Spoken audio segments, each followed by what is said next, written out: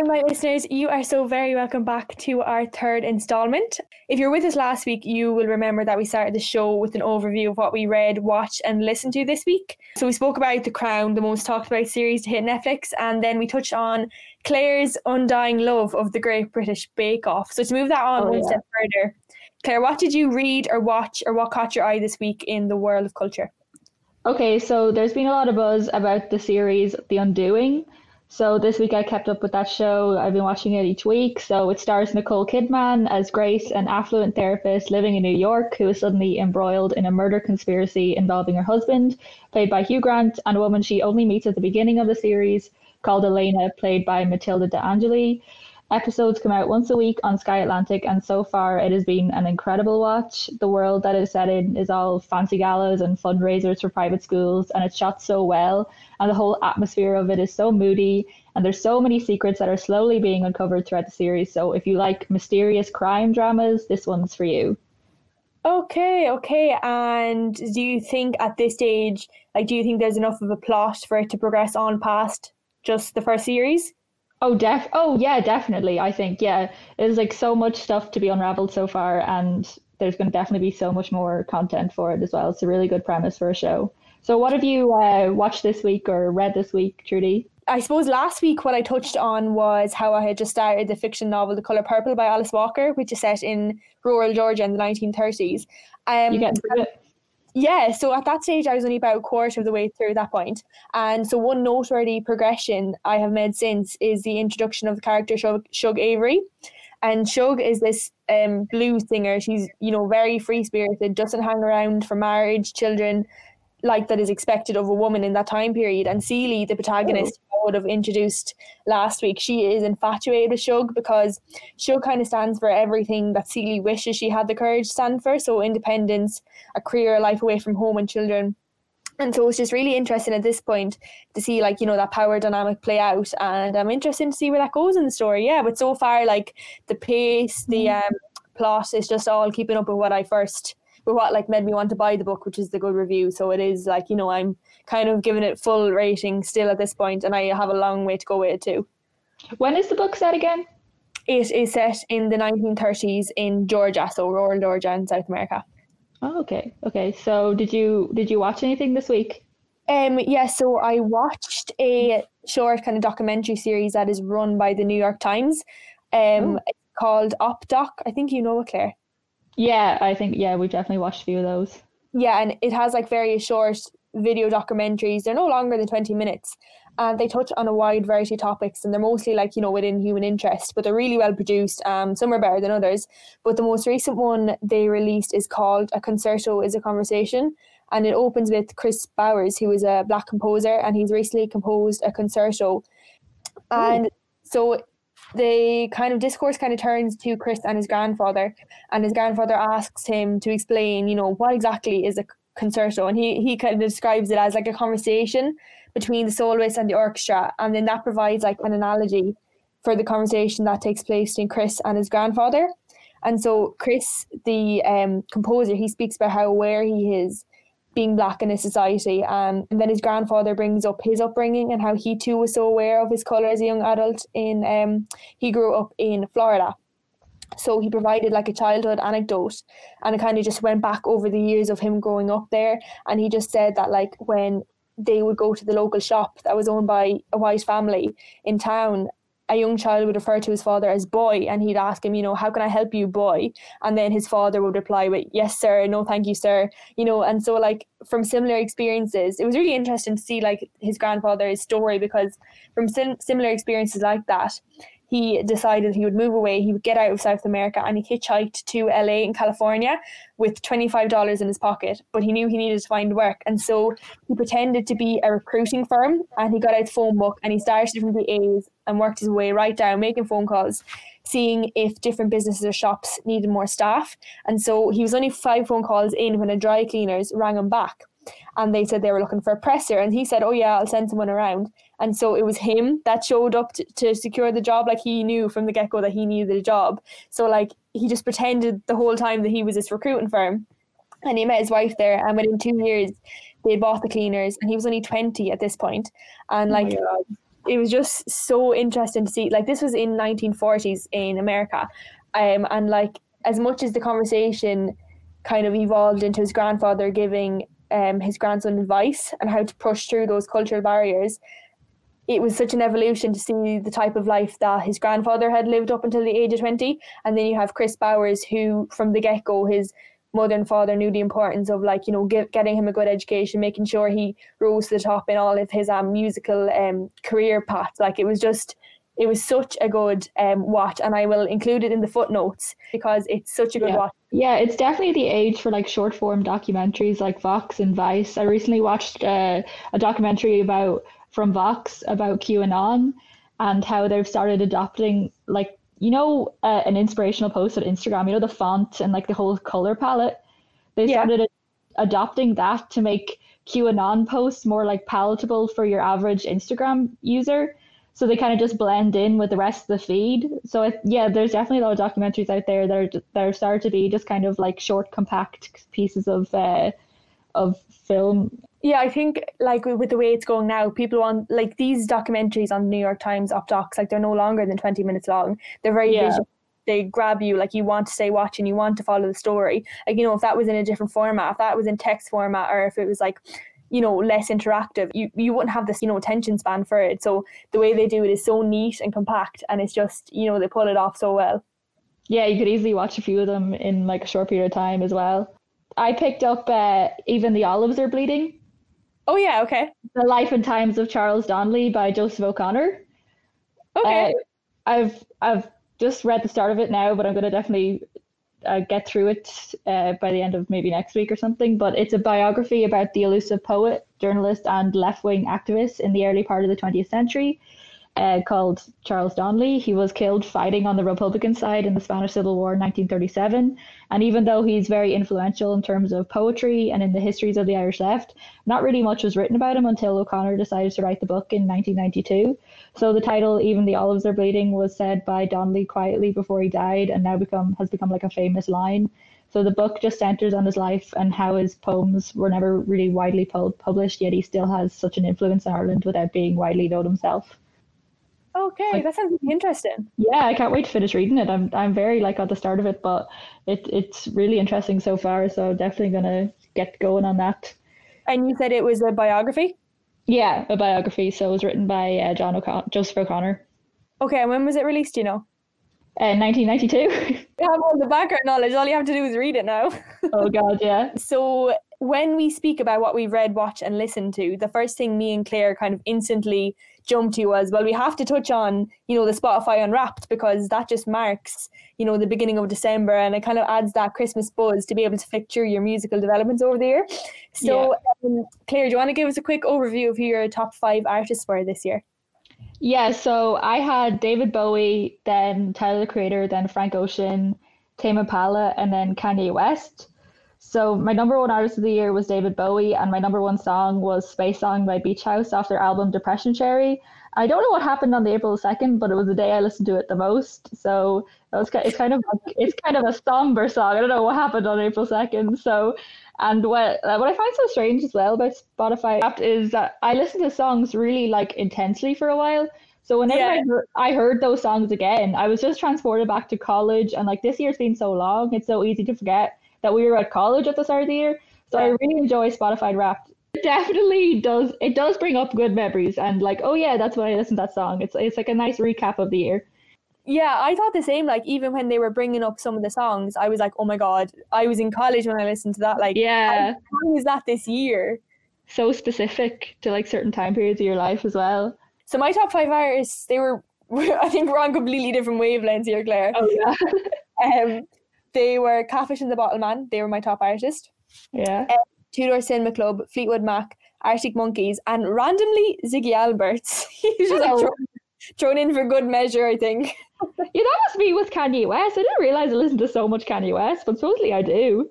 Yeah, but I think that was the same as me for Ziggy Alberts. Like, I went through a stage where I just loved him over summer. He's really like kind of indie summer vibes. But that was like, I was like, how did he get thrown in the mix there? Like, he is on a completely different spectrum, but it's just funny to see it. You said your top song was by Beach House, was it? Yeah. Did you have anything for podcasts? I don't think they had podcasts on their one last year. I think that's a new feature. Yeah, I'm not really like I listen to a few, but I definitely use Spotify more for music. What's your top podcast?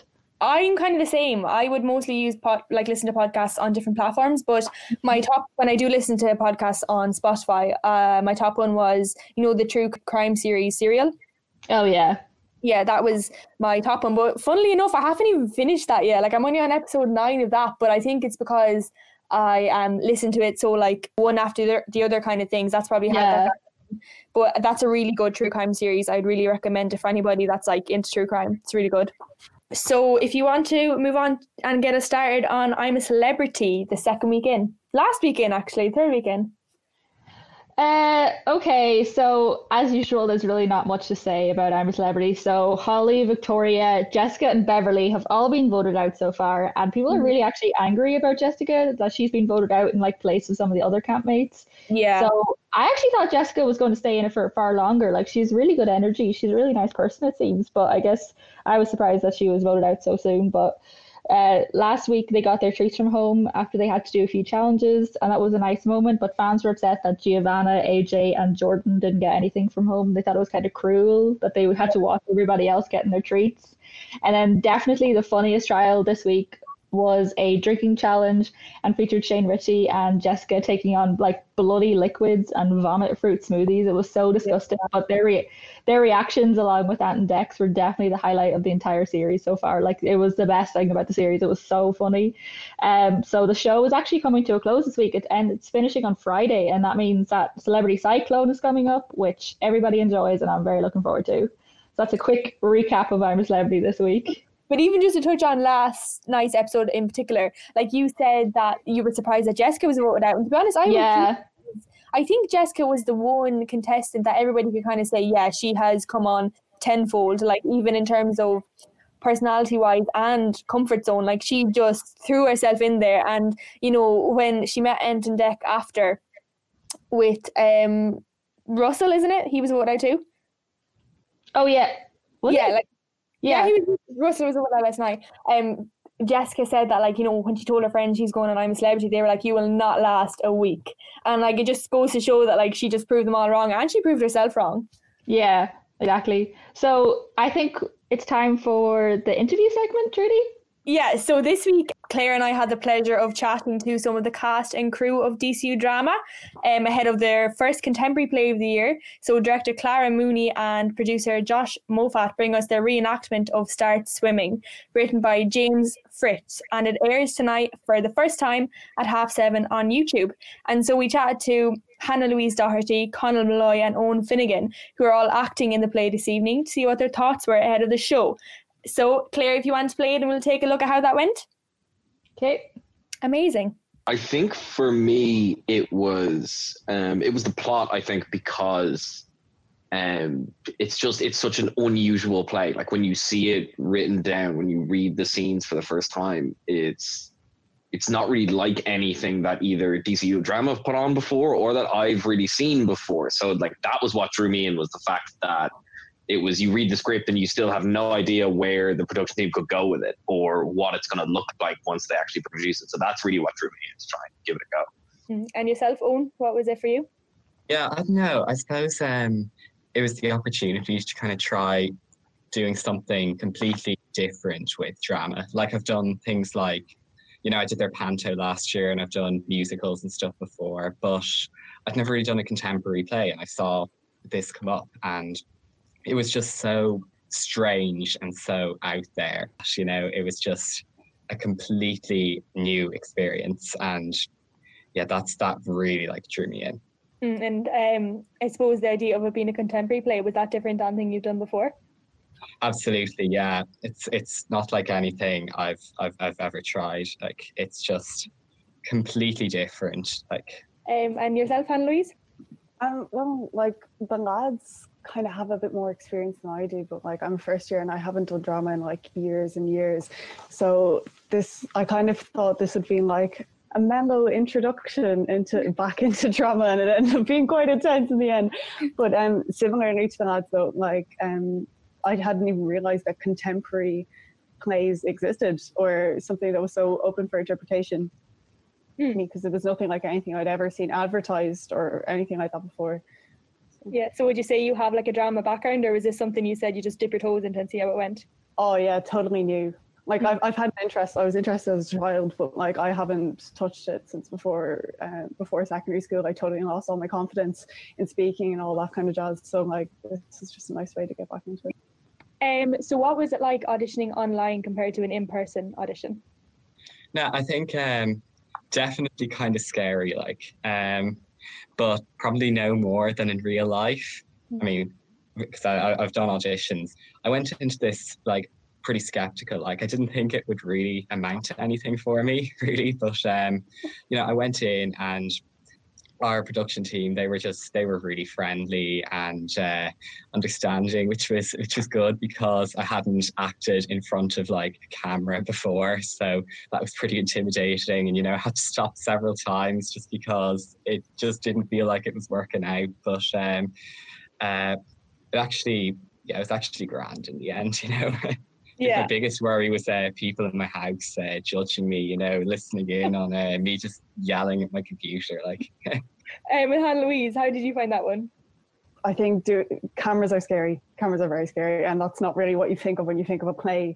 Like, and even I had to start again twice in my audition because I was just looking at the crew, like all the production team was looking at me, and it's literally just silence. Like, it's so awkward. There isn't the kind of at least if you're like looking at someone you mess up in real life, you can kind of make a joke about it or kind of rub it off. But I was so nervous. The whole recorded aspect is a bit scary. Yeah, I can imagine. Did you agree with that one, Connell? Yeah, I'd say as well. Like, it's the thing that, like, if you're in a room doing an audition, or even if you're on stage for a play, you don't feel as silly as when you're sitting in your sitting room with your webcam set up in front of you. So you almost like hold back because it feels ridiculous to do it into a camera. Whereas if you were in the room, you'd do it without even thinking about it. You'd be waving your arms, you'd be walking all over the place. Whereas in a camera, you've got this little square and you can see yourself, which is another thing that you never usually have to do when you're auditioning. You can't openly see your face while you're doing the line. So I thought it was way more difficult than walking into a room with 3 people sitting in front of you. Yeah, looking at yourself is definitely the worst part because you're always looking at yourself in the eyes and you're like, Yeah, you're your own critic. So just to touch on the themes explored in the play, so it's kind of various aspects like power and powerlessness and freedom and resistance and revolution. So do you think the play and its themes accurately reflect the power struggle people have in today's society? So be it against like authorities or rules or obstacles in general. Do you think it accurately reflects that? Yeah, I think it does, and I think one of the most interesting things it does in terms of doing that is that a lot of the characters in the play the role of the oppressive force sometimes, and then sometimes they play the people who are seeking their freedom. And I think that's a really cool indication that of in certain positions, even though you might believe in something and you might believe in fighting for freedom, if you get a benefit or if there's something good happening on your end, you might actually enforce those rules. And I think that's a really interesting angle. And I think that the production team itself kind of emphasized that more by giving certain lines to certain characters, even though they mightn't match with what that character is in, say, their own scene or the scene where they get the focus. And I just think generally like that's a really interesting way of looking at power struggles and power dynamics in a play. All the characters both experience being forced into doing something and experience the forcing. Like, so they will have the power and they're affected by that power. How it kind of explores how fine the line is between the oppressor and the oppressed. Because even my character is probably the most like formalist, kind of straight-laced, abiding by the rules kind of. But even like she has her moments where like it doesn't work out for her. It's not always so linear that someone's the bad guy and the good guy. And it kind of explores kind of the grey area between who's in power and who isn't, and who's good and who's bad in a really interesting way, I think. Yeah, the grey area there, it's really interesting because like all the characters in the play, they all kind of have, there's no good guys and bad guys as such. Like they all just have really different attitudes towards the rules that govern their society. And but just like, you know, some of the characters are really keen to follow these rules, to say what they have to avoid oppression, and then others just are completely against it. But no matter what, they all suffer in some way, even though their attitudes are so different. So I think that's really interesting to explore. And who do you think is your ideal audience or your target audience in this? Your target audience really is just anyone who's going to look at it and go, think about this. Because I suppose that's what it did for me anyway, as a member of the cast, is it kind of made me like, it raises a couple of questions about what's right and wrong and whatever. It just is an interesting portrayal of morality. And really, if you're getting your audience to sit back for a moment, like, it's a contemporary piece, and like, it's not always making like linear sense like a musical would. You do really want to like challenge people, you know, maybe push them outside their comfort zone just a little. You know, again, try and get them to think about all of this, like, you know, right and wrong, and yeah, maybe they'll take something away from it. I'd be interested to see what people think of it. Yeah, I agree with both of them. I think it goes back to that gray area that we were all touching on in the earlier questions, is that I don't think this is a play for people who are deeply oppressed. You know what I mean? I don't think that it was written to speak for or to those people. I think this play is for people who might not notice even the small ways that maybe they're doing some of the oppressing, or the way that they're feeding into oppressive systems. I think that's who the play is for. And the same way that Hannah Louise said, the audience is the people who should be challenged by it. People who are like, oh, like, how does, obviously it's a very contemporary piece, but people who might pick up those bits and go, well, how can I relate this back to what I'm doing? Am I contributing to these systems, or am I standing up where I should be standing up, or and that kind of thing? I think that's the target audience for it. So obviously this play will be like no other, and in pre-COVID world, you would have been performing the show on campus, maybe on the Helix. So now that it is all online and it will be performed on Zoom and streamed on YouTube, how was this proved challenging for you, or have you adapted to it well? Yeah, I suppose of all the plays we could have done online, this was probably a good choice, since it's such an abstract piece. So we could really go out there with it, do something completely new. And of course, I walked into this a bit skeptical about how it was actually going to work. Our production team was really great at figuring out how to produce this, to get it recorded and staged. You genuinely can't overstate how much work the production team have put into making this. Like, if they hadn't put them in that amount of work, it wouldn't be half the show that it is. And like, obviously there were challenges for us, but I think what they did made it so easy that we literally just had to show up, connect to our Wi-Fi, and go from there. You know what I mean? And that's how much effort they put in beforehand, and in the planning and in the setup. The setting of a play is in like this place that's void of time or space or anything else. Like, there's literally no direction given about when or where this is supposed to be set. So it's kind of, if you're going to do one on Zoom, this is kind of the one to do. Okay, so usually there would be an audience if you were in the Helix or wherever, but the audience reaction and the general ambience it brings is paramount to a play. So do you think it will be challenging to deal with this aspect of the online sort of production? I guess one element of it is you don't actually have to face that audience, you know, so if the audience doesn't like the lack of ambience, you're not able to see whether they like the lack of ambience or not. But I think though, that is a drawback of not doing it in a room, not doing it physically. But I think there's benefits as well in that, because it's being put out as a broadcast, there can be video effects and things done with the edit of the recording we're giving you to make up for the lack of, you know, sitting there and watching it live. And I think that's an opportunity that you don't often get with theater, is to add things like music, but in a way that doesn't overtake the dialogue, and you can adjust things so that it suits the recording you have, rather than hoping that the actors on stage react properly to, say, sound cues and that kind of thing. And I think that will add something to replace what's being taken away by the lack of in-person ambiance. What Conor was saying, at least if someone doesn't like it and they get up and walk out halfway through, like, we don't have to watch them do that. They can just leave the meeting or whatever they want to do, because obviously contemporary pieces, they may not be for everyone. With the pre-record, we have more than one shot. If someone misses their cue, it's not the end of the world. Production has kind of sorted it out that, like, we have pretty much every scene nailed to, I'd say, as well as we could get it, because we could do multiple takes. So there is kind of pros and cons of each. I agree with Hannah Louise there. It has to be I mean, because of the recorded element, it has to be the most relaxed production I've ever been part of. You know, there's none of the frantic line learning or trying to get the stage set or anything. As you mentioned earlier, you just connect in and say your lines and let them do the magic.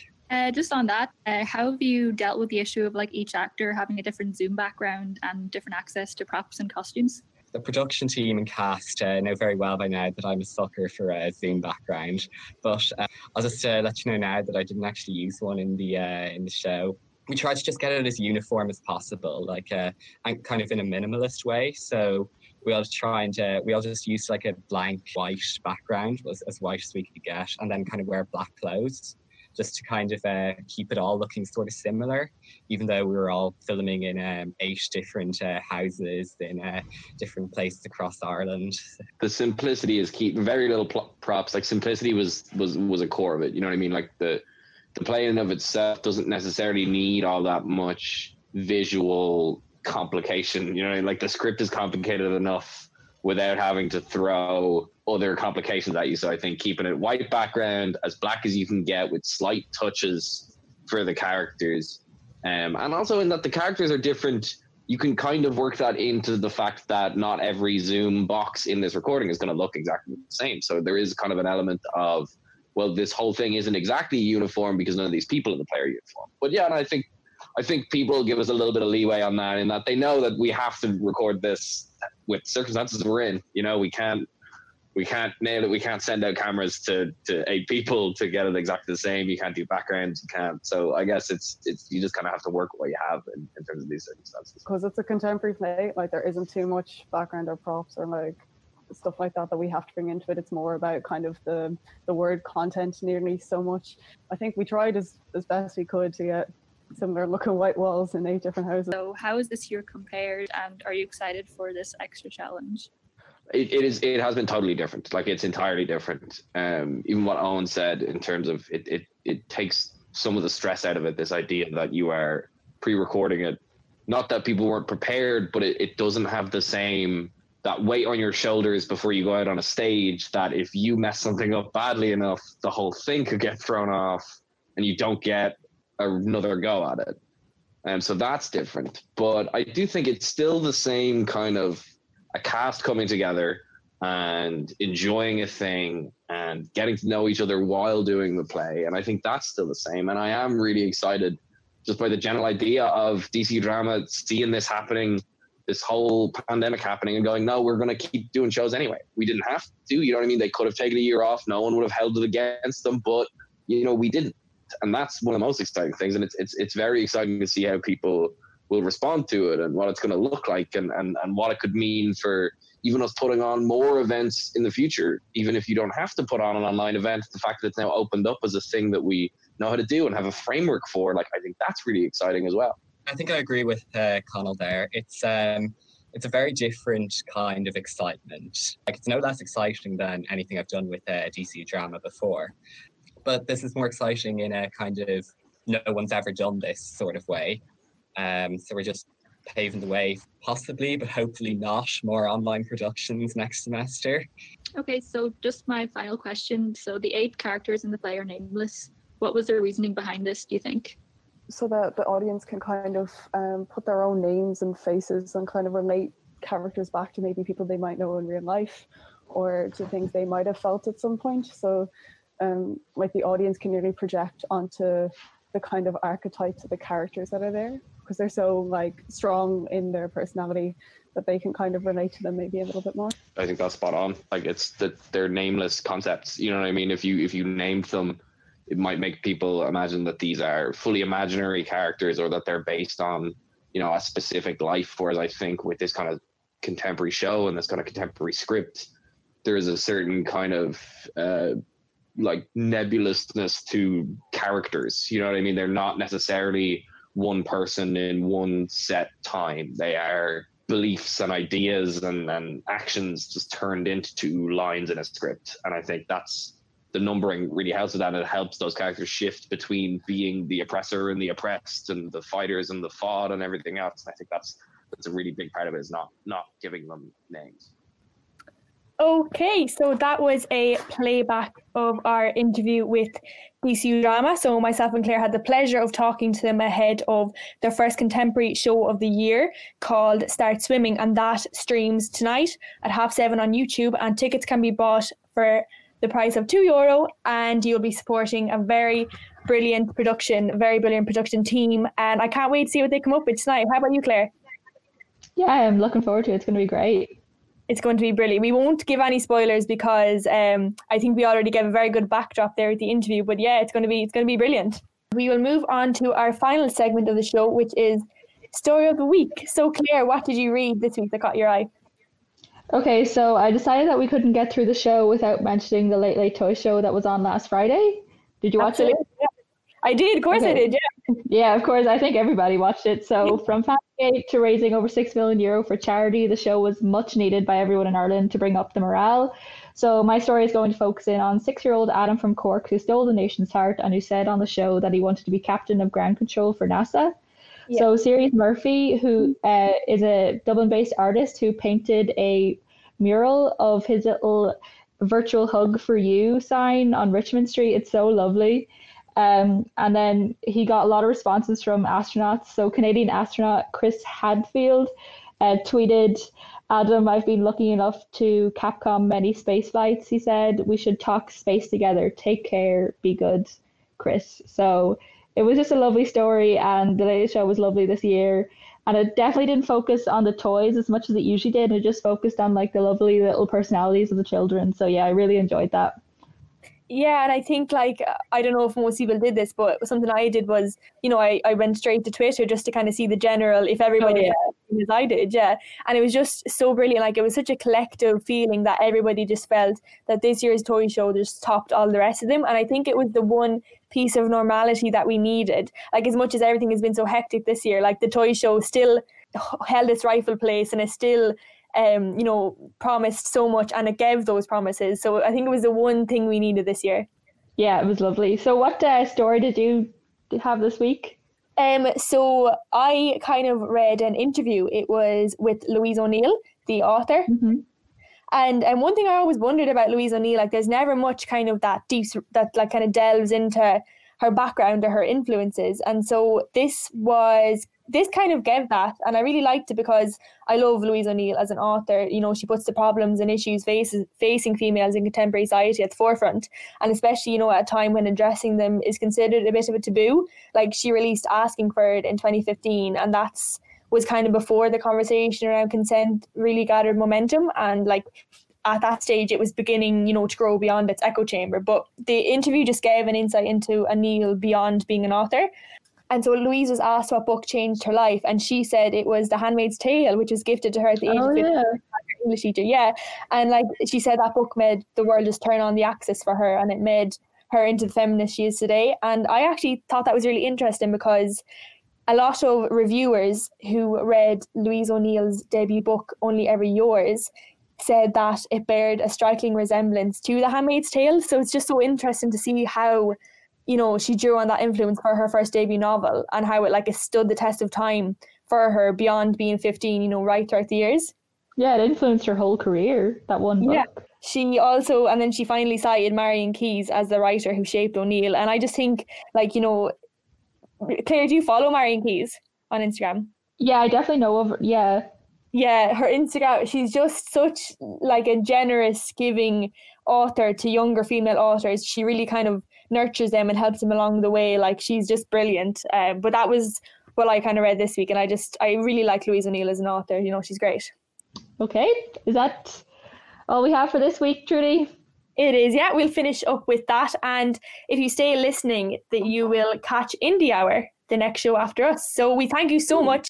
You can follow us along on Instagram at DCU Limelight to keep up with all our shenanigans, and you can replay this, rewatch it, re-listen to it on Spotify. We'll have it up hopefully for the weekend. So if you want to kind of catch in on that interview again with DCU Drama, you can do so. See you next week. Bye-bye.